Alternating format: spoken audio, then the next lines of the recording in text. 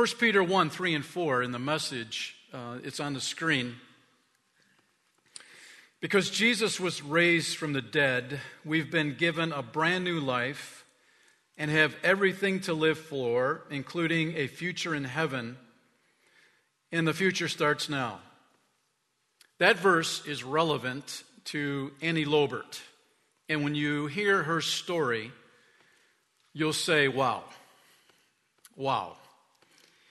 Annie Lobert grew up in the Midwest. Her father was an angry man. Because he was angry, he brought all kinds of stress into their home and family. And Annie was kind of on the brunt end of that relationship with her father. And so as a teenager, she took her father's anger very personally. And she concluded that she herself was unlovable. And so she met a boy in high school. He told her he loved her.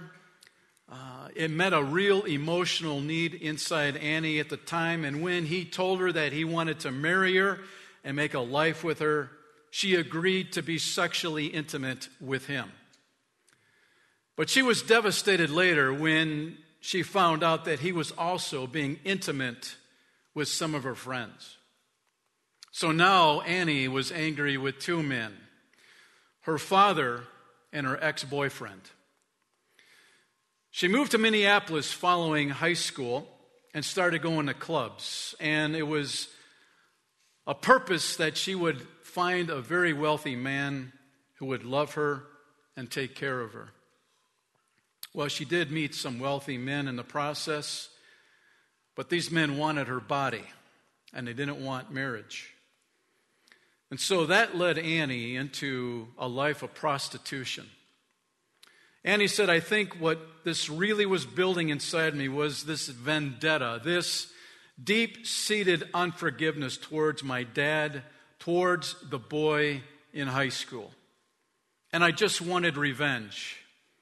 I was going to prove that I could make it in my life, and money was going to be the answer.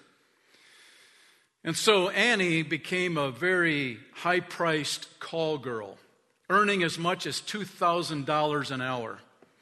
And so it seemed to her that her plan for revenge was working out quite well. One of her clients began to compliment her, treated her very well, and told her that he was falling in love with her. Those were the things that Annie longed to hear from a man. And so when he asked her to move to another state with him, she agreed. But then this man changed towards Annie. He started beating her and forcing her to go out with men and to give him the money that she brought home. For 5 years, Annie lived in that kind of environment, enduring all kinds of abuse before finally getting away from this man. Now Annie was broke, and things began to fall apart all around her world. She got sick, and in the process became addicted to painkillers, which led her to become addicted to cocaine. Her life was in a tailspin, for sure. She couldn't deal with life. She hated the person that she had become, sex trafficked, used, abused, and an addict. And so one night, Annie took a dangerous amount of cocaine, and the room seemed to go dark before her very eyes. And it was then that she felt a demonic presence in the room with her. And she could see, so to speak, a vision of her life where, as she was lying down on her bed, her family and friends had gathered around her, and they were talking to each other, but they said she was just a prostitute. And that was the turning point in Annie's life. It was there that she realized that she needed a new start. She realized that she needed forgiveness. And so while suffering the effects of her overdose, she cried out, "Jesus, please save me." I don't know if you're real, but I don't want to die. And soon a peace came over Annie, and she knew that Jesus had heard her prayer. Annie had a lot of lingering guilt about what she had done with her life. She feared Christians would reject her, and a part of her thought, you know what, they'd be right in rejecting me for what I had done. But God's Spirit began to remake Annie's heart, began to renew her mind and thinking. And Annie said, I started to stand on Jesus' word that I'm whole, that I'm healed, that I'm pure in Him. Annie had forgiven her father and all the other men that had hurt her. And she also started a nonprofit organization to help women like her escape the grip of sex trafficking and pursue a new life by God's design. She had become pure when God forgave her, and she wanted other women to experience that same sense of being clean and forgiven. It was a miraculous opportunity that God holds out to you and to me this morning. And Annie experienced what Paul wrote in 2 Corinthians 5:17, that anyone who belongs to Christ has become a new person. The old life is gone and a new life has begun. This morning, I don't know your past. You may be here because it's Easter. You want to check out what's going on. You want to, maybe put a smile on God's face because you've been stiff-arming Him over the past few years of your life. And that's okay. That's fine. But Annie Loberts went through the ringer, and life beat her up. But the cool thing is, she knew to call on Jesus Christ. And you know what's cool? Jesus didn't stiff-arm Annie. He didn't say, man, you have messed up Annie so much.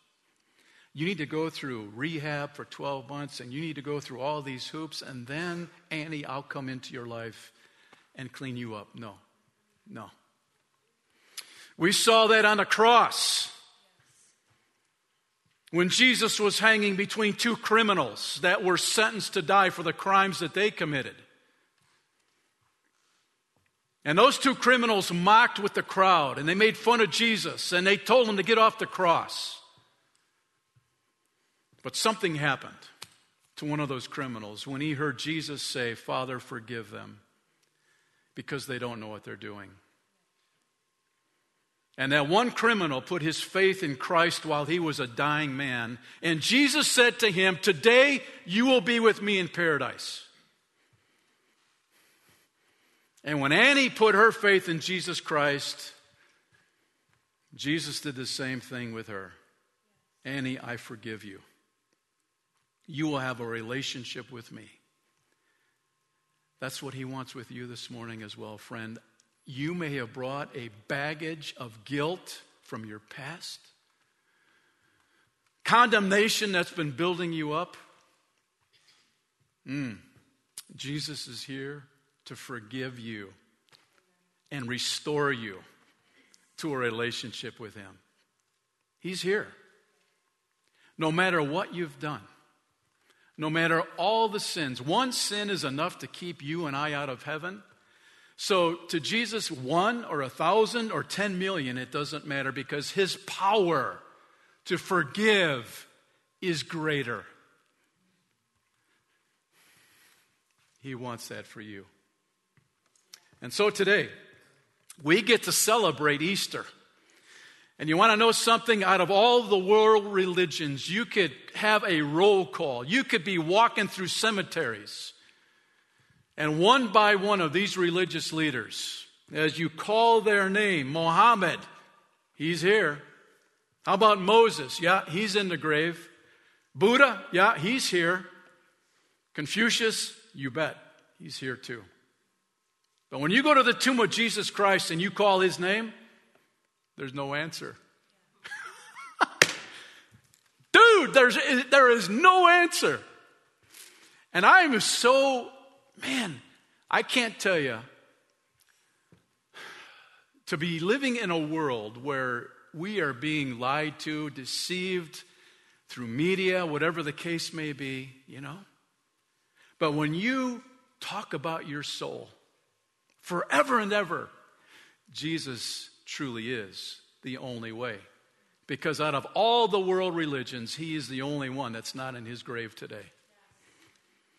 Friend, I want to encourage you, if you've been struggling, if you've been wandering, if you've been stiff-arming Christ, he is here. And he's reaching out to you. And he's saying to you, today is the day to be reconciled with me. I've been waiting. Yeah. And so we're encouraged by that. Jesus is alive. So on the back of your notes, the program, John 20, 18 through 29, that's where we're going to be camping out this morning. We know that Jesus said many times that he would be betrayed, that he would be killed, that he would come back to life 3 days later, rise from the dead. And you want to know something? He kept his word. He did. He kept his word. And you and I can put our faith in Christ. So we do that this morning. There's 7 things that we're going to walk through today. What makes Easter very special. And I want you to know something, friend. The resurrection of Jesus Christ is not only in the Bible, but it's a historical document. After Jesus came out of the grave, he was with a group of over 500 people at one time. And before he ascended to the Father, there were eyewitnesses of him walking, touching, speaking, eating with people. It's a historical document. And so I want to encourage you, if you've come in here this morning with doubts, questions, it's good. It's okay. Because you're going to find even in this resurrection story, that was going on in the men that had followed Jesus for 3 years. So, let's take a look. Let's read. We pick it up, John 20. Mary Magdalene, the first woman, the first person to go to the tomb and realize that Jesus wasn't there. Verse 18, Mary Magdalene found the disciples and told them, I have seen the Lord. And she gave them this message. And so, verse 19, that Sunday evening, the disciples were meeting behind locked doors because they were afraid of the Jewish leaders. And suddenly Jesus was standing there among them. Peace be with you, he said. And as he spoke, he showed them the wounds in his hands and his side. And they were filled with joy when they saw the Lord. Father, we want to thank you this morning for this Resurrection Sunday. We want to thank you as we walk through the cemeteries of the world and all the world religions that Jesus, your grave, your tomb is empty. Man, to be able to put our faith and trust and belief in a God, the only true God, man, we are so grateful. I pray for everyone in this room this morning that they will sense you, Lord, your love, your presence in a very personal way. If there are people here today that are living in guilt, in shame, I pray, Lord, that they will come to you. They will call your name, just as Annie Labert called on your name in her time of desperation.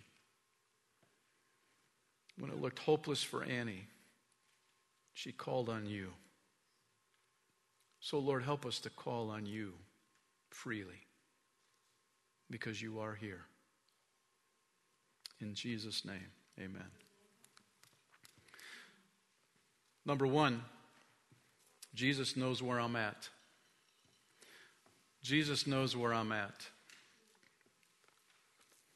Verse 19a, that Sunday evening, the disciples were meeting behind locked doors because they were afraid of the Jewish leaders. And suddenly, Jesus was standing there among them. You know, honestly, friend, this is almost comical.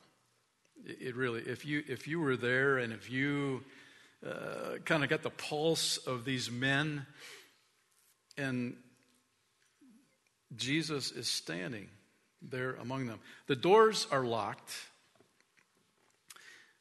The disciples are living in fear.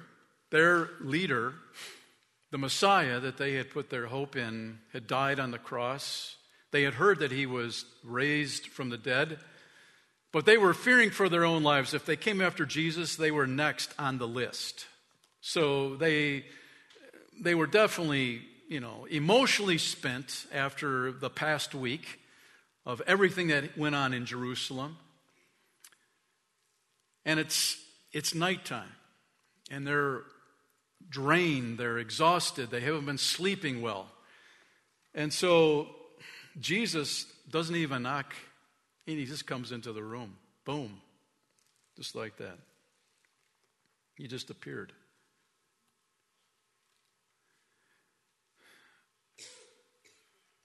I am wowed by the fact that God, who controls and operates this entire universe and has a pulse for 7.5 billion people all at the same time,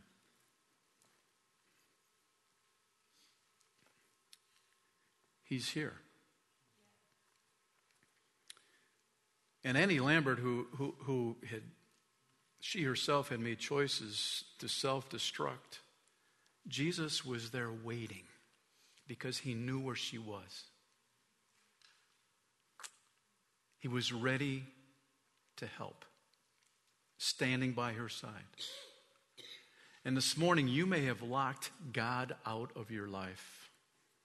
You don't want anything to do with him. Maybe life has just beat you up and you have so many questions and doubt about God. He's probably forgotten about you, and so you just locked him out. He gives you the freedom to be able to do that. That's incredible to me. And he quietly waits outside that locked door. And with his own men, he walks through the door and he appears. And these men, what do they do? What do they say?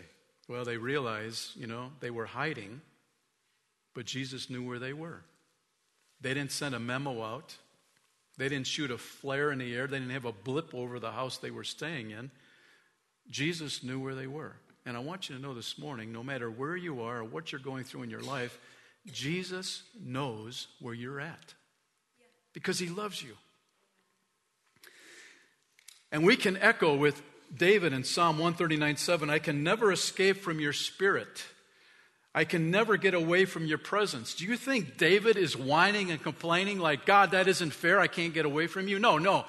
He is grateful that in this broken world, no matter where he goes, God is there with him. And that's the promise in your life today. God is not ignorant of your situation. He is fully aware. And he wants to participate in your life. Which leads us to number 2, because he knows where we're at, Jesus comes to encourage us. Look at verse 19b. Peace be with you.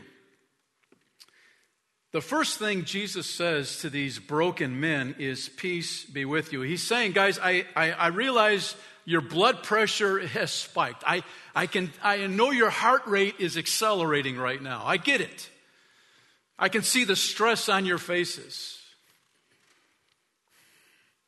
And these guys probably freak out initially when Jesus came into the room, because they're just waiting for Jesus to dump on them. Hey guys, you want to know why I'm here? I'm here to blow you up, man, because where were you when I was being tried and tortured? Where were you guys when I was praying in the Garden of Gethsemane? You went to bed, man. You just checked out. Where were you when I was hanging on the cross?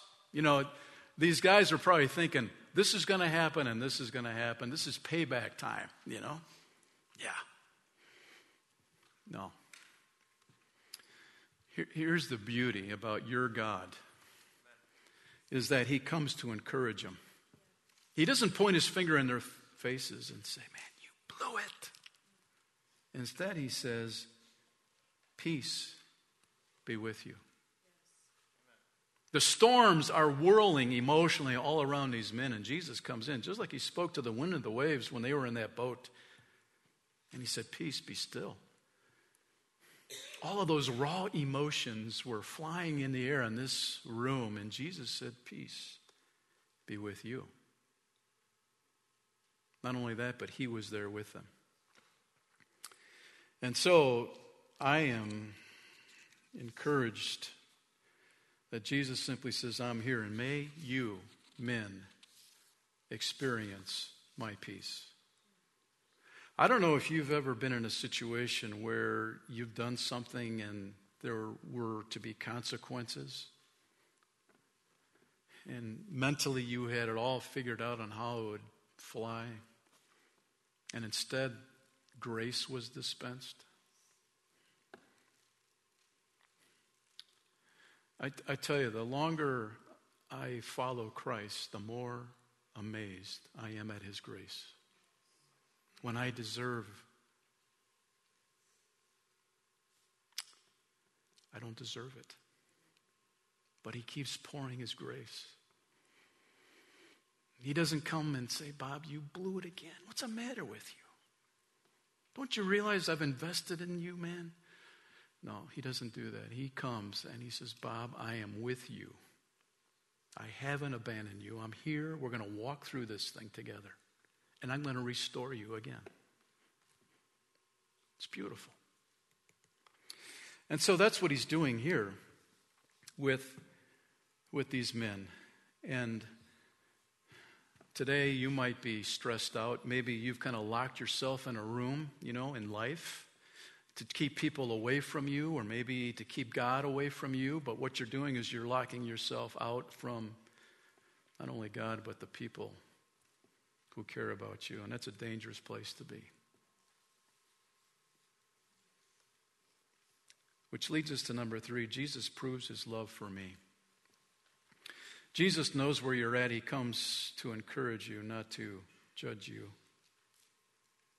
He comes to prove his love. Verse 20, as he spoke, he showed them the wounds in his hands and his side. They were filled with joy when they saw the Lord. It was kind of like show and tell,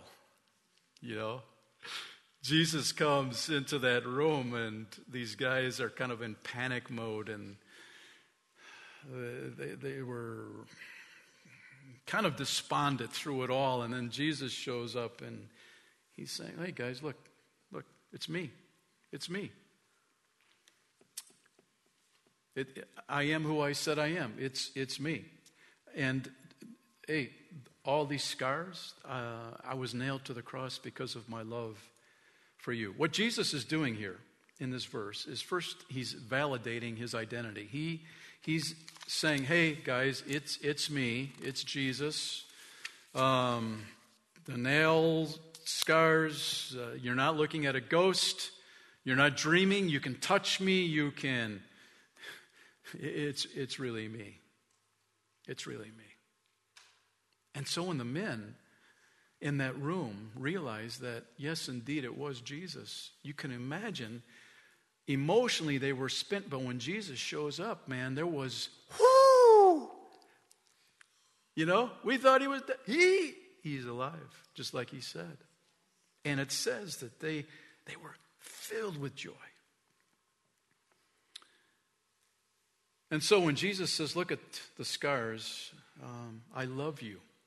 This proves my love for you. In fact, Romans 5:8 says, but God showed his great love for us by sending Christ to die for us while we were still sinners.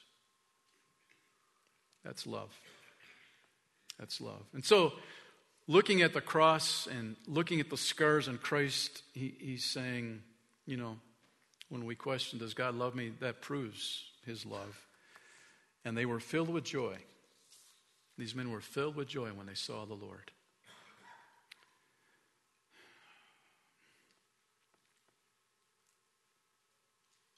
I want to encourage you this morning to build moments of time, maybe alone, so that God can personally tell you He loves you. He does. Number 4, Jesus gives me purpose. Verse 21. Again, He said, "Peace be with you. And as the Father has sent me, so I am sending you."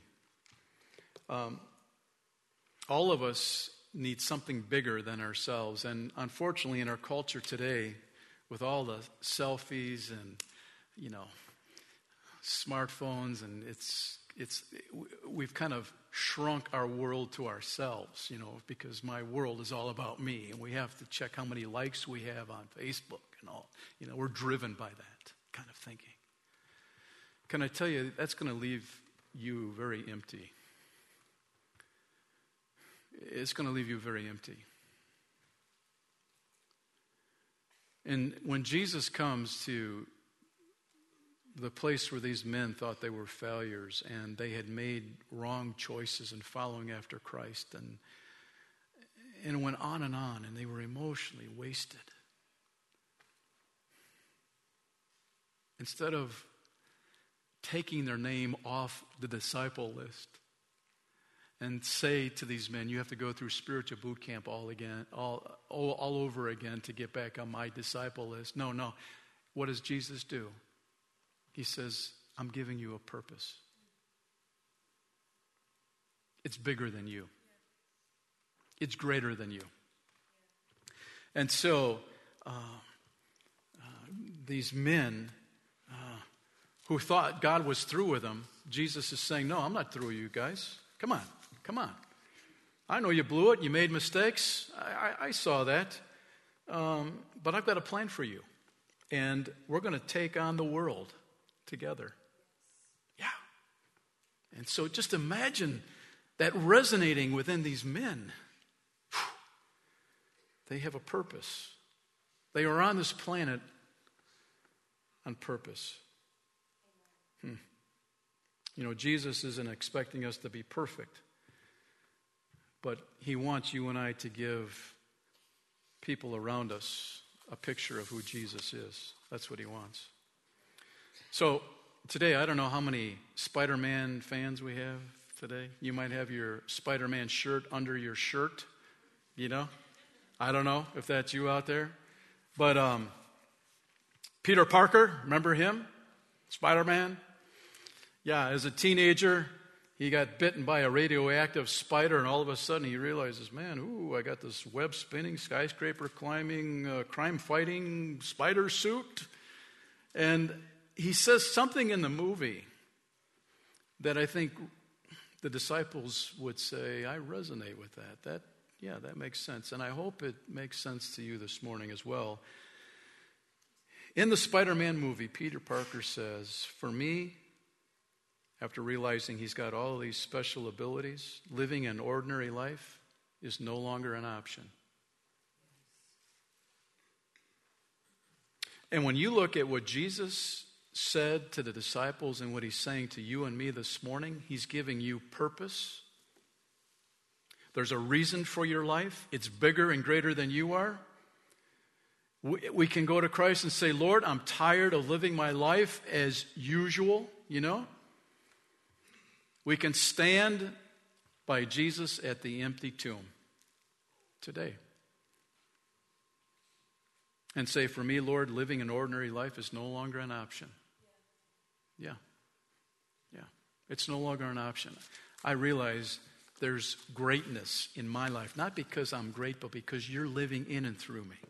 It's all because of you. So,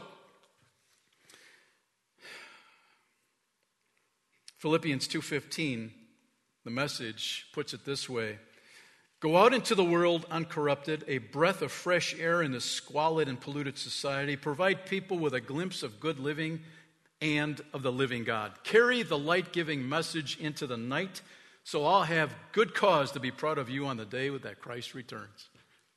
That says it pretty plain, doesn't it? That's your purpose right there. Yeah, man. Carry the light-giving message into the night. That's your purpose.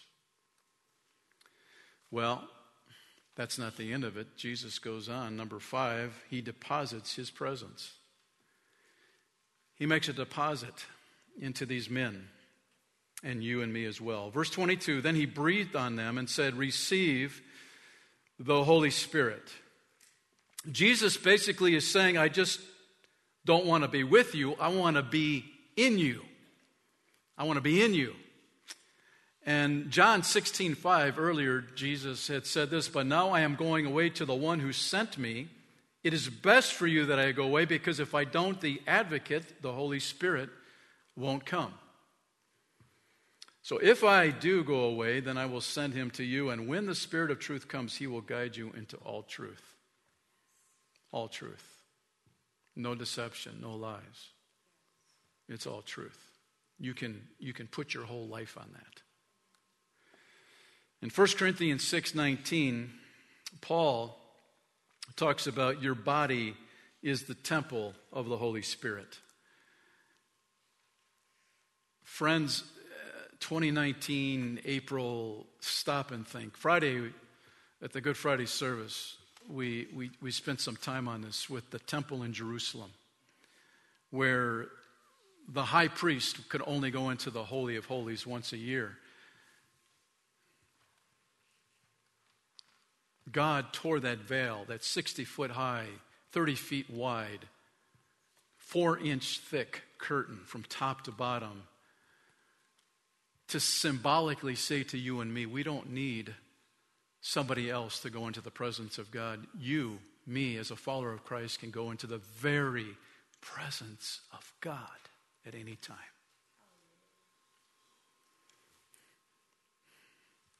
Annie Lambert realized that when she was dying. She couldn't make it to the temple, but she called on that name. She could come into the presence of God by calling on his name. And you can do that too. But to think that when you put your faith in Jesus Christ, you become a walking temple. You don't have to go to Jerusalem to go and worship God anymore like they had to do in those early days in the New Testament. When Jesus died and rose from the grave, you become the living temple. And the Holy Spirit lives in you. And you are holy in the eyes of God because he's living on the inside. That's what Jesus was telling his men. You're not going to live this life on your own. The Holy Spirit's going to live through you. Look at Ephesians 1:19 and 20. I also pray that you will understand the incredible greatness of God's power for us who believe him. This is the same power, mighty power, that raised Christ from the dead. It was the Spirit's power that raised Jesus from the dead. Paul is saying that same power is resident in you. Isn't that incredible? And it's there so that you can live a life honoring to the Lord. You're not alone because Christ lives in you. The Holy Spirit lives in you. And that's great news. Number 6, Jesus forgives me. Jesus forgives me. Jesus said, if you forgive anyone's sins, they are forgiven. If you do not forgive them, they are not forgiven. Now, Jesus is not saying to the disciples that they have the power to forgive people's sins. What he's saying is, Jesus has that power. And because he has forgiven the disciples' sins, they in turn can go out and tell others about the power of forgiveness. They experienced that forgiveness, by the way, when they were in that room. And I'm sure they told Jesus, Lord, I am sorry I bailed down on you. I am sorry that I abandoned you. And Jesus said, I forgive you. So firsthand, they experienced that forgiveness. Jesus was saying, men, I've forgiven you. You're completely forgiven. That's why he died on the cross. I died on the cross for all the things you've ever done wrong. So you're forgiven. Now I expect you to do the same thing with other people. Pass it on and show them grace in the process. Anne Lamott puts it this way: not forgiving is like drinking rat poison and then waiting for the rat to die. What Jesus was saying was, for you to be a healthy follower of Christ, because Jesus forgave you when people hurt you, when people step on you, you need to forgive them the way Jesus forgave you. Because if you don't, it's like drinking rat poison and waiting for the rat to die. You're going to self-destruct. And Jesus recognizes that. So as you've experienced his forgiveness, you in turn can forgive those that have hurt you. Lord, I forgive them in Jesus' name. And you let it go. Sometimes you have to pray that every day for a long time. But it's a good habit to get into. Number 7, Jesus gives me hope. Yeah, we sang about that hope a little bit ago. Verse 24 through 29, here it is. One of the 12 disciples, Thomas, nicknamed the twin, was not with the others when Jesus came. And they told him, we have seen the Lord. But he replied, I won't believe it unless I see the nail wounds in his hands, put my fingers into them, and place my hand into the wound in his side. So word on the street got out, man. Thomas, you're a doubter. You know? You're the bad dude, man. You're the failure. He was the only one that publicly declared his doubting. Well, the cool thing is in verse 26, 8 days later, the disciples were together again, and this time Thomas was with them, and the doors were locked. Isn't that interesting? Those doors are still locked. But suddenly, as before, Jesus was standing among them. Peace be with you. There he goes. There he goes again, Jesus. Peace be with you. And he said to Thomas, put your finger here and look at my hands. Put your hand into the wound in my side. Don't be faithless any longer. Believe. There's that word, believe. Believe, you're all putting that word to use right now. You're sitting on those chairs, and when you put your body on that chair, you are saying, I believe this chair will support me. See, that's faith. That's the meaning of the word that Jesus is talking about. You put all your weight on Christ by believing that he died on the cross for you and for me. That he paid for all of your sins and my sins on the cross. I believe that. For God so loved the world that he gave his one and only Son, that whoever, there's the word, believes, puts all my weight. You will not perish. You will not spend eternity away from me, but you will have eternal life with me. That's what Jesus is saying here. Believe. Come on. Come on. My Lord and my God, Thomas explained. Then Jesus told him, you believe because you have seen me. Blessed are those who believe without seeing me. Do you realize that you're blessed today because you put your faith in Christ without seeing him? We have God's word. That's pretty cool. But we're blessed. And man, imagine one day when we do see him face to face. Check this image out on the screen. Here's Thomas. And Jesus opens up his robe to show where the spear went into his side. And he said, come on, Thomas. You know what Jesus is doing? He's saying, do not use Thomas's picture as a dartboard. You know, he's the bad dude in Christianity because he doubted. No. What Jesus is doing here is he's saying it's okay to doubt. It's okay. I'm giving you permission to doubt. I'm giving you permission to ask questions. It's okay. Because he doesn't get on Thomas at all. He just says, look, come on, put your hand in that hole right here. And Thomas realizes, whoa, it is Jesus. And you spend time with Christ and you bring your questions and your doubts to him, he's not going to reject you. He's not going to make fun of you. He's going to work with you. And we all know there are questions and doubts that we have as long as we live on this planet, and we will not get those answered until we see Jesus face to face.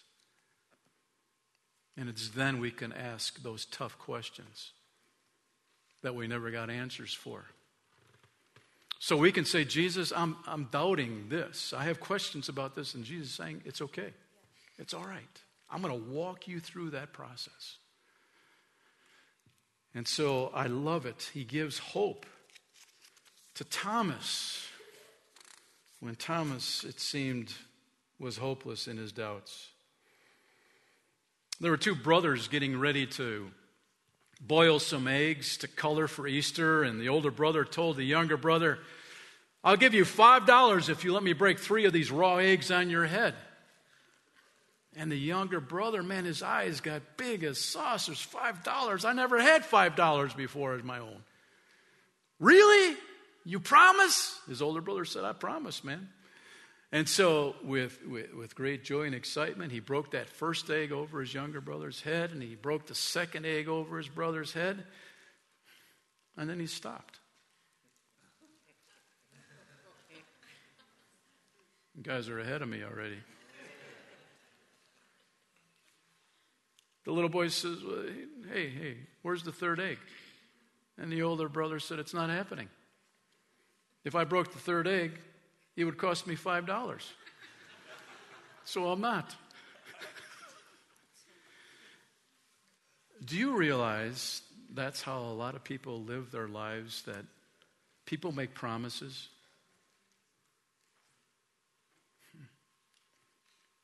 People make promises and they break them, and you get hurt. So do you think this younger brother is going to trust his older brother again? It's going to be a long time to rebuild that trust, isn't it? Yeah. And that's how it is, even living as a follower of Christ. There's things that happen in life where we doubt, where we question. And I'm so glad that Jesus worked with Thomas so that he did ultimately believe. In John 10:10 and 11, Jesus says the thief, and that's Satan, by the way. And this morning, if you're doubting the existence of Satan, you can ask Annie Lobert when she was overdosing on cocaine, that demonic presence. Let me tell you something, friend. There is a devil, and he hates you. In fact, Jesus said his purpose is to steal and kill and destroy. That's his job description. And Jesus said, my purpose is to give them a rich and satisfying life. In fact, he says, I am the good shepherd. The good shepherd sacrifices his life for the sheep. Today, the life taker, the devil, is trying to hold on to you. That's what he's doing. Full bore. He's holding on to you. He wants to keep you away from Jesus. That's what he wants. But the life giver, Jesus Christ, is fighting for your soul this very moment, right where you're at. Yeah. He paid the price for your sin and my sin on the cross. And right now, you are in the middle of a spiritual tug of war. The devil is holding on to you, and Jesus is calling your name. Guess what? Jesus or the devil won't decide whether you go to heaven or hell. Do you know who decides? You do. You decide. So if you want to belong to Jesus, nobody's ever loved you the way he does. Nobody has the power to walk out of the grave and give you eternal life but him. And so for 2,000 years plus, Jesus has been unlocking the door of sin and letting the captives go free. And this morning, he's waiting for you to do that very thing. And so, as we take these moments seriously, because there is this spiritual tug of war, if you choose to put your faith in Christ, you can say, Lord Jesus, I am a sinner. Sin will keep me away from a holy God. And Jesus, I believe you died on the cross for my sins and that you rose on the third day. I believe that. And by faith, I receive you, Jesus, as my Savior, my rescuer spiritually. And I place my trust in you. And Lord, yes, you promised to save me. And I believe you. And because you are God, you can't lie. Aren't you glad for that? And so I believe right now, Jesus, that you're my Savior and that all my sins are forgiven. I thank you for saving me. That's what believe means. I believe. Jesus, I believe. Annie Lobert called on that name, and Jesus came through and rescued her. And this morning, when you call on his name, he will come and rescue you spiritually as well. Will you do it? Will you do it? Father, I want to thank you this morning for the great love that you have for each one of us. You're a God who pursues us. You're a God who gives us the freedom to lock you out. But you also give us the freedom to open that door for you to come in. And so today I pray for each person in this room that if they're in this spiritual tug of war, they will choose to put their faith and trust in you, Jesus. I pray that that happens. And if that's you, would you put your hand up just right where you're at to say, Bob, will you pray for me? That's me. I'm at that tipping point. I'm at that moment of decision, just like Annie Lobert was, you know. She chose.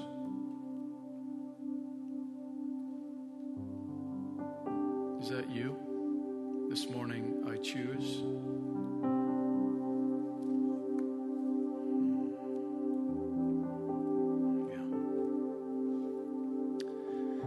So, Lord, you know.